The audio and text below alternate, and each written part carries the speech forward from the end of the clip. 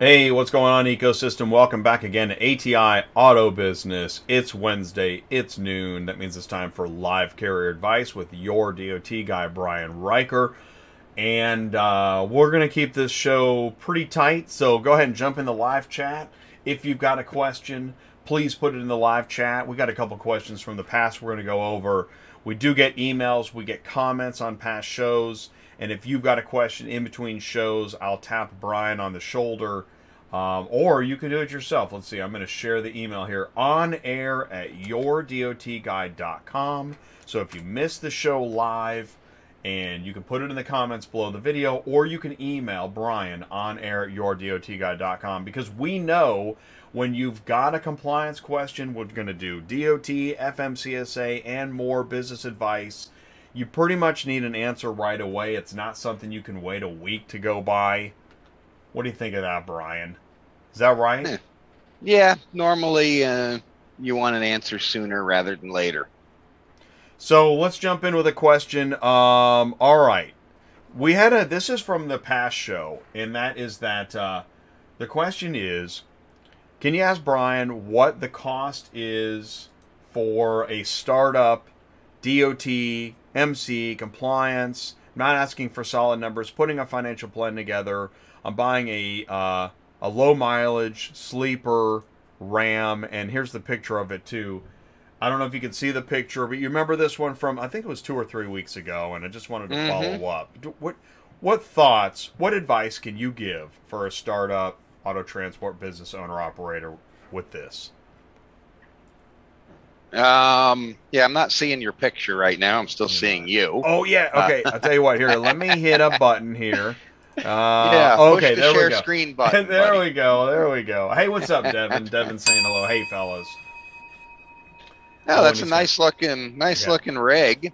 I tell you what, having that sleeper is much better than sleeping in the back seat, and that would actually allow you to be comfortable and even run a team in that truck.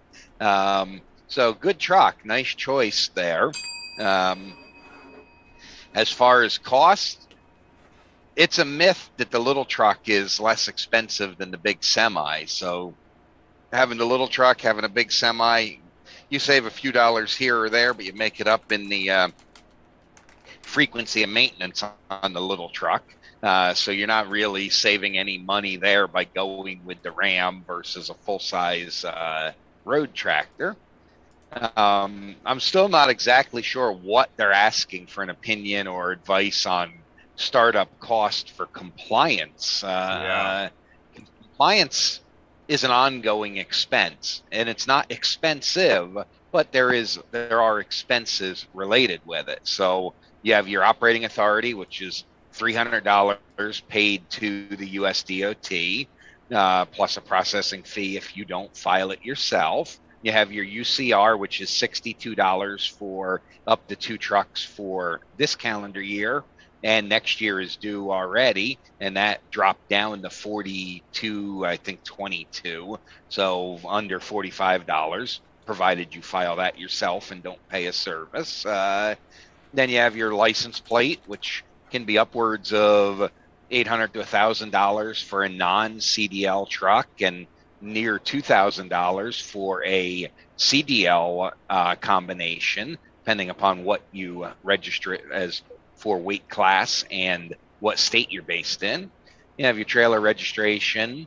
Then you have the cost of a drug testing program if you're CDL. You have a little bit of cost in getting your driver qualification file, running motor vehicle report on yourself and or anyone else that's going to drive.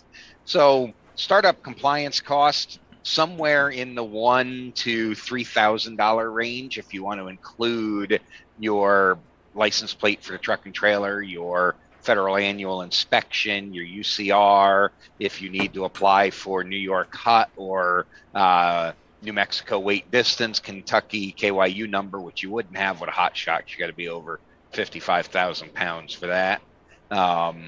So ballpark $1,000 to $3,000. So how about pitfalls? Like, what are we not talking about? Is there You're right. What is it that I don't know? What you don't know, and none of us know, even those of us that have been operating for years, is what the market is going to do. We're in a midterm election cycle, and I'm not making this political at all. This holds true no matter who's in the presidency, who's in charge of the House and the Senate. Midterm, normally it flips who's in charge of the House and or Senate. So we're going to have an unsure political climate for the next 2 years. We're facing a mini recession right now. Labor is at an all-time premium. So if you're not going to be an owner operator and you think you're going to hire a driver for $1,000 or something a week, you're sadly mistaken. And flatbed freight, even though there's still a high demand for trucks, flatbed freight, auto freight, the rates don't reflect the $6 a gallon diesel fuel that we're seeing, and tolls higher than ever on the toll roads in the U.S. So what you don't know is it going to be economically feasible right now or not, especially if you're relying on brokers to find your work instead of having direct customers of your own. What you don't know when you're buying a used piece of equipment is how well was it truly maintained? Is the driver selling it because they bought a new one? Are they selling it because they're in over their head and they can't afford it? Are they selling it because it's a nightmare that's been in the dealer more than it's been on the road? Low miles on a relatively new truck means either they weren't very productive with it or it was broke down a lot. So you have to answer all of these questions. Oh my gosh. Okay, I just jotted down several things. Number one, I think we should do a show buying used equipment tips because I'm seeing more and more used equipment right now.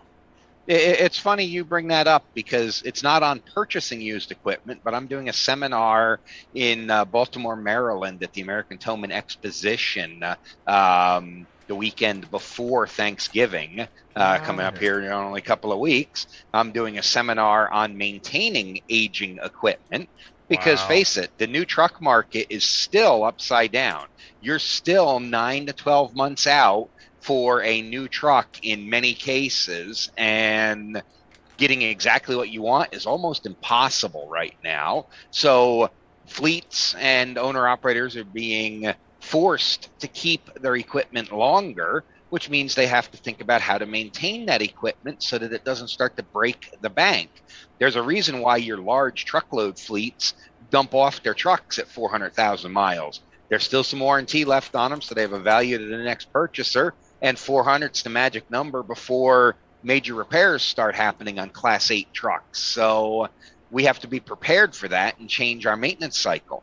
Same concept when you're purchasing used versus new. You have to understand, was that vehicle maintained with the long term in mind, or was it only maintained to get it through the 150 or 300,000 miles they plan to own it, and they don't really care what happens after that? Because you can polish them up and make them look pretty, but if they skipped greasing cycles, extended oil drain intervals, and stuff like that, the excess wear has already been done on the vehicle. Well, and it's kind of like, I mean, I saw a dealer was saying, I can spot a flood vehicle from a mile away. Same thing with used equipment. If you know what you're looking for, you'll find it. Oh, absolutely. And don't be afraid, and don't let the dealer or the private seller bully you into not.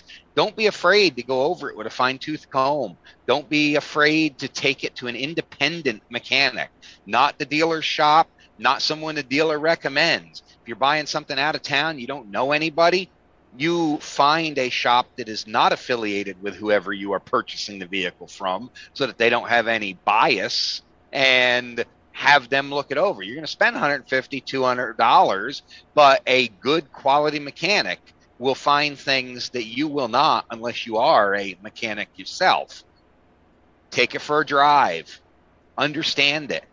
It's a great point. If you're buying it from a fleet and you know who the previous owner was, or you're buying it from a private seller, look up their DOT number. Did they have a lot of maintenance violations? Does it look like their company was struggling and they were in trouble? Because what's the first thing you're going to do? You're not going to take money out of your pocket so that you don't eat. You're going to extend that oil change. You're going to run that truck a little bit harder. You're going to maybe even take cheaper freight because you just need to put cash in your pocket so the bank doesn't repossess it. And your vehicle is going to suffer. So, again, understand why it is up for sale. When are you going to be in Baltimore? Devin is talking about how I guess he's in that area. What's the date on that? I forget the exact dates, but I want to say it's November 16, 17, 18. Go to Tow Expo, and that's with, go to American Towman, towman.com. Right. And there's a link for Baltimore. And then if you go to the seminar schedule, you can even see the exact dates and times I'm speaking. I believe I'm speaking Thursday afternoon on one topic, Friday on another, and Saturday on another. I think I have 3 separate November. topics. Okay, I did find. Okay, so at atexposition.com. There you go. Yep, and I'm sharing the link now, and what we're looking at is this is on. Well, I'll tell you what. Here's what I can also do. Let's do. So there's the web page on the main screen here. There we go. So you go to, atexposition.com. And this is in Baltimore. Okay, Thursday, Friday, Saturday, November 17, 18, 19. Yep. Okay. And now you can get onto the show floor for up to 2 people for free. They call it the Boss's Pass. They get you on the show floor for free. But all the other events, most of them have a fee attached to them, including the conferences, the seminars, where myself and about 24 other experts from all across the towing industry, but a lot of that transfers over to Hot Shot Freight as well, are speaking. I don't know what the conference passport is. I think it's $125, but that gives you as many of the classes as you can fit into your schedule, with exception of a couple of special ones like the Recovery Billing Unlimited course and some of the hands-on tow truck training courses. But for my classes and some other excellent business management and insurance classes, it's a flat fee, I believe, of $1.25, and that comes with a breakfast too, so you can come in and have breakfast in the morning. But if you want to just come on out and meet me and other industry folks, you can get on the show floor for free. You just have to pre-register. And then you can, I will be floating around. We're going to have worldwide equipment sales there with some tow trucks and the new Cottrell 2-car carrier. Get out of here. They debuted at AHA. We're going to have one on awesome. I believe it's a Freightliner chassis that's going to be in the worldwide booth. That's awesome. Wow, this is cool. All right, so that is, put that on your calendar. I'm glad we talked about that. I know Devin has a good question here. I want to make sure we get to Devin's question. Yes. Devin asks, can you explain the short haul exemption one more time? Sure can. And the beauty is they've made it the same for CDL or non-CDL operators. So there's really no significant difference anymore where there used to be. You have to leave from and return to the exact same place every day. You have to stay within 150 air miles of your location. So drop a pin on a map and do 150 air mile radius. An air mile is longer than a ground mile. So it turns out to be 172.6 statute or ground miles. So stay within 150 air miles of that point. You can cross state lines, so you're allowed to engage in interstate commerce. And you have to leave from and return within 14 hours and be relieved of all duty. So go back, park your truck, and go home. You're not sleeping in the truck. You're not staying out somewhere. You can't do this and then decide that you're going out somewhere. If you exceed the parameters of the short haul rule, then you have to use a logbook for that day and every day until you're back in compliance with short haul. I went to FMCSA, fmcsa.dot.gov, and I typed in short haul exemption and popped it up. It's on the screen now. So if you want, the specifics and the, I don't know what that squiggly is. That legal squiggly? Is that what it's called? The what? That legal, it's like legal code squiggly. They don't teach us that stuff. I believe that's the shorthand for subsection or section. Ah, okay, cool. Thank you. That's much better than legal squiggly. Subsection 395.8 and subsection 395.11. Whew, I feel so much smarter now. Thank you, Brian. Yes. Part 395 are your hours of service regulations. Okay, so cool. in there, it'll define everything. It will tell you when you need a logbook, when you need an ELD, and what the exceptions are, because there's 7 or 8 different letters below 395.8 and 11 that give you all the different short haul exceptions, because it also plays into passenger carriers having a different short haul than property carriers, because passenger work under a different set of hours of service than we do. So yeah, if you want all the details, it's in there, but the basics are leave from and return to the same place within 14 hours, be relieved of all duty, sent home, and stay within 150 air miles. Great. Next question. This came in this morning. I told them to please tune in live. We'll see if they're here. We can send them the link to the show. But essentially, here's the deal. The question is, what are the required documents needed for my hired on non-CDL driver to keep in his DOT binder?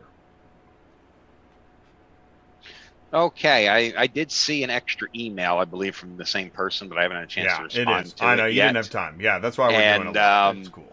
So in the email, he goes into a little more detail. So it appears that it's a leased-on driver, not a hired-on driver, because he's talking about adding this person's equipment to their insurance and all of that. So the required documentation is the same as if it was one of your own trucks and one of your own employee drivers. So you do a full employment application, background check. This is non-CDL, so there's no drug screen.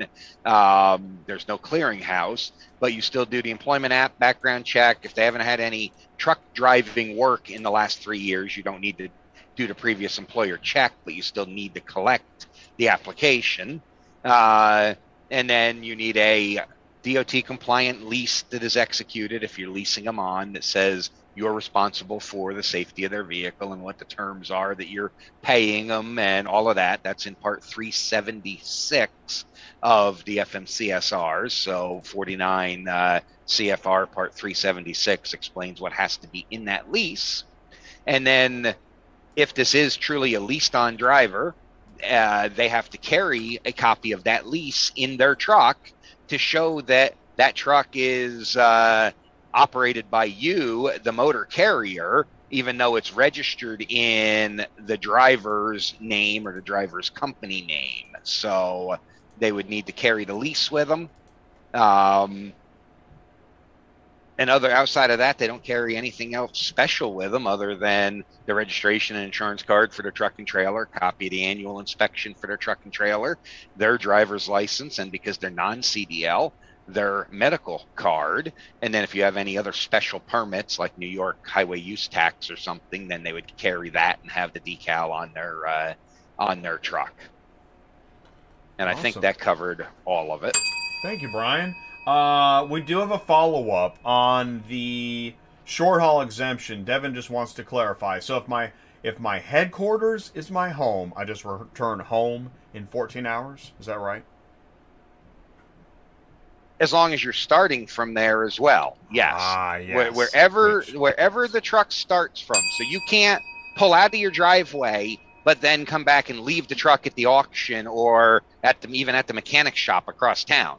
The truck and the driver must start from and return to the exact same physical location to use the short haul exemption. Makes sense. And I think that answers this question. I'm going to do another one here. We're doing great. We got a little bit of time left. Hey, this guy says, the cars are moving at the price they set, referring to brokers on load boards, because effing carriers take it. Anything to add? Where's the question in that? That's a fact.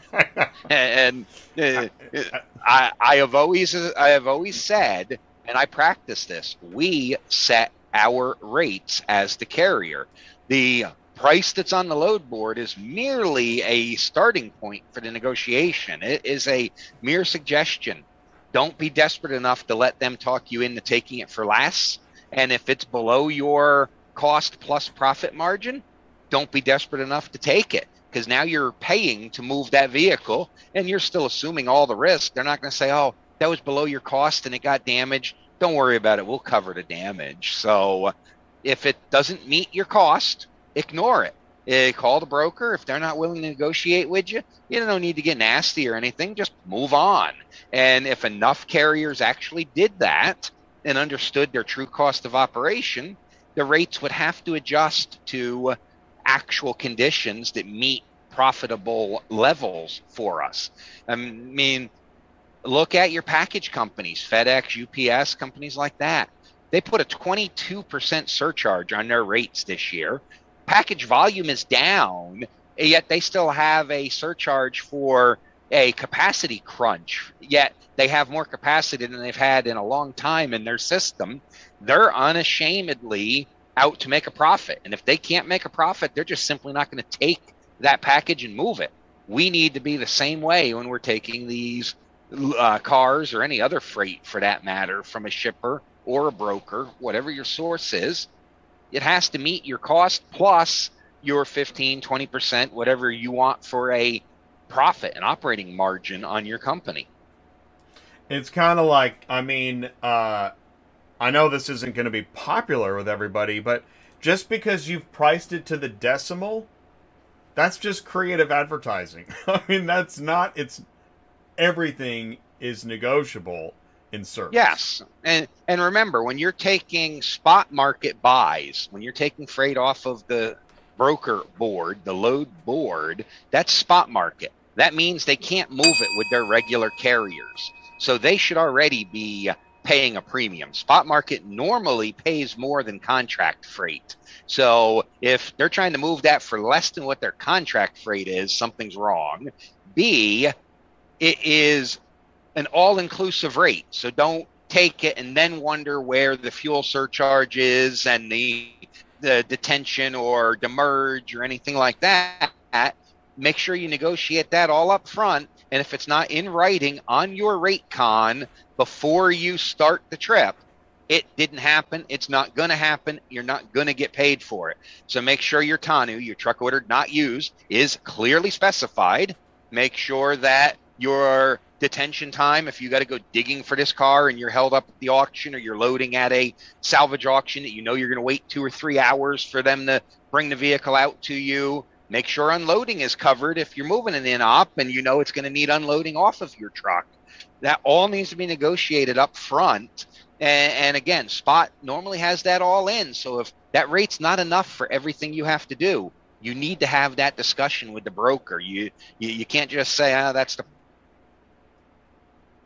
Now, Brian... This is a business. And Brian and I are not naive. The thing is that someone's going to say, well, I don't have all that time and there's no way to have all that conversation. You're right. That's why you just add another $100 and state the rate and then move on.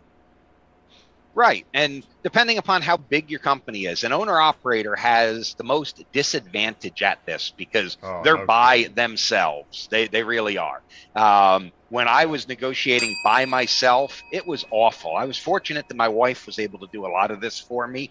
And so that really helped because she could set this all up while I was out on the road.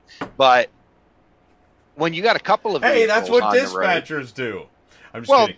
But you're absolutely right. And a good one, yeah. A good one is exactly what they do, and that's why a good one is worth their percentage they take out of the load, because they're going to do all that for you, send in the carrier packets and get you the best possible rate. They're not even going to tell you about loads that made no sense to you, so it'll keep your blood pressure down.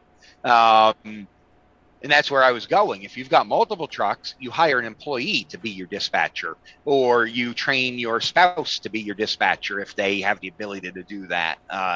But if you're an owner-operator, trying to do this all on your own, you're going to feel overwhelmed because you've got to work and drive 12 to 14 hours a day. You don't have time to sit there on the computer and argue with shippers and brokers over prices. That said, you still have to, because you can't work at break even or a loss, because then you just created yourself a job, and for that you might as well work for somebody and not have the risk of owning the company and losing everything you own because something went wrong. So true. We don't have much time left. One last article. I want to skip this one. This FMCSA denies petition to add limits to personal conveyance. I just pointed out because it's frustrating, and I like to point out frustrating news. But here, this is the one that I think deserves focus. This is in the realm of AB5, etc. Truckers weigh in on Labor Department proposal, and they're talking about 6 factors. And this gets into your, hiring labor, being independent. Brian, you have anything to add to this, or? Yes. Summation? Yeah. We've talked about this before. I'll keep it brief. The independent contractor, the owner-operator model, is under attack by our current administration and our current Secretary of Labor, Marty Walsh. The Department of Labor, I subscribe to their press releases. The DOL released the other day a press release with a positive spin on it. The Business Insider even picked up on in their magazine. Department of Labor is looking out for the rights of the workers. We're fighting this terrible misclassification because we know Americans want to be workers and not independent business people. And this is because the current administration, and I'm not making this a union versus non-union, but they are unabashedly pro-union and pro-labor, anti-business, and they want to make it impossible for guys like you and me, Jay, to do our thing. I am an independent. I am a freelancer. I've got about 15 different companies that I contract with for various services, most of which would be prohibited if the Department of Labor gets their ABC test based on California's AB5 that they want. And that's exactly what they're trying to do. They're pissed off because a Trump-era rule was upheld by a court and they were told they couldn't rescind it. Now they're doing the rulemaking process to put back into place their rule that makes it very hard to be an independent, a freelancer, and eliminate that Trump rule to comply with the orders of the judge. So they want to take away your ability to be an independent business in the same field where there are other professional businesses. And if that happens, I'll have to stop doing a lot of my public speaking, my writing. The magazine I write for has already turned one writer that lives in California into an employee instead of a freelance, just so they could keep him and his column. This is absolutely absurd. That sounds un-American. It is. It is. America is the land of opportunity. We're not promised success. We're only promised the pursuit of liberty and happiness. So we're promised a pursuit of success and the pursuit of the American dream. We're not promised we're going to get it. And by doing this, they're taking away those of us that like to be responsible for our own outcome. I leave the cave in the morning, I kill something, I drag it home, and I eat it. I don't need somebody to just drop it off at my doorstep for me. Wow, that's unbelievable. Wow. Now you're just making me mad. Yeah, me too. Can't you tell? I mean, that is BS. And this is a family show, but that is messed up. Yes. Why? And I'm trying to figure out. This is when I can't understand the crazy that spews, I try to figure out, I mean, where is this coming from? Is this just a legal money grab, or did somebody have a good point and it got lost? What is this? There are some workers that are taken advantage of with misclassification. I am not naive enough to believe it never happens. Even in the trucking industry, a lot of the port truckers in California, which is what started a lot of this, they are not owner operators. They are employees, but they're shifting the cost and hiding taxes by claiming them to be an owner operator, and they're avoiding workers' compensation. So I'm not naive that this isn't all unicorns and fairies. Things are bad in certain parts and in certain businesses. That said, don't punish all of us because there are some bad. Go after the bad businesses. Right. So yeah, we have a habit of taking a bad apple and making a global mandate. Yes, exactly. Yeah. And then they've just smashed all the pumpkins in the neighborhood. Yeah, and so there are some taxes that are probably not being paid and collected correctly. There are people that get injured every day at work and have no recourse because they were a contractor, even though they were being controlled as if they were an employee. That said, not everybody is there, and I believe there's a lot more to it than this. I believe the whole goal is to make people dependent on being employees, because it's easier to control a couple of hundred or a couple of thousand large corporations than a couple of million independent contractors. And there seems to be a push towards wealth redistribution, government control, and socialism programs. And not all socialistic type programs are awful, but again, it goes against the American spirit, at least the America that you and I grew up in. And here's what's interesting. I am down the middle politically. All right, I pick on Trump and Biden equally. All right, I believe. Yeah, so do I. I really do. But I don't understand why, like, proponents of AB 5 and un-American activities like this don't understand that you're just shoving, like, the American entrepreneur to the right. If you're going to cancel their life, you are shoving them to the right. How do you not see this? Yeah, but they don't care because they believe that they're going to create enough people on the left to keep them in power. Look at how we destroyed the American farmer in the 80s. And that was government done with import-export imbalances and stuff like that. So we destroyed the hardworking American farmer. And now when we had a global pandemic, we couldn't even feed ourselves properly. I mean, they can't be heartless, can they? No, I don't believe anybody's heartless. And I don't believe most of the politicians that are involved in this, I don't believe most of them are even doing this with malintent. They just don't understand, because in their warped mind, this is good for everybody. Everyone wants to collect a paycheck, and we're just like universal basic income. There was an awesome Mike Rowe podcast, the way I heard it, his episode this week. Okay, keep going. Mike Rowe's podcast. Yes, his podcast this week, they commented on UBI, Universal Basic Income, and how it's going to spread and increase the problem we have with people that just don't want to participate in work anymore. And that's a big problem in this country. We have 12 million unfilled jobs right now. Well, and what's everybody going to do when the robots take over? UBI. I mean, right? Yes. I can't remember the children's cartoon. What happened to this show today? Yes.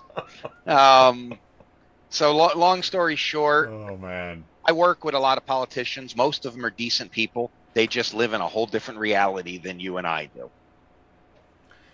Oh, and that is going to end today's program. We're so glad we could leave you on such a high note. But here's the good news, is that we know that, trying to navigate the FMCSA, DOT, Clearinghouse, ELD, and on, it's a giant stack of papers. Brian is here to help you. He is your DOT guy. I put some links in the live chat. Go to yourdotguy.com. If you've got a question, a burning question, email onair@yourdotguy.com. Put it in the comments below. Thanks for jumping in the live chat. Brian, thank you so much for your advice today. We really appreciate it. You're welcome, Jay. Thank you, everybody. All right. Well, please do join us again. We're not here every week. We're here some weeks. And so I think actually, okay, we're going to be back in 2 weeks, Brian. November Okay. 2nd, okay? November 2nd, and then November gets a little crazy between trade shows, Thanksgiving. We'll do the best we can. It could be, I'll tell you what, it could be, we'll either be back the 23rd or the 30th. So make sure you join us in 2 weeks on November 2nd. Send in your questions, autotransportintel@gmail.com. Let us know how we can help you. And Brian, we'll see you in 2 weeks. Yes, sir. Looking All right, forward cool. to it. All right, thanks, buddy. Have a great one. Thank you. All right, see ya. Take care. Yep. Bye-bye. Thanks. Bye.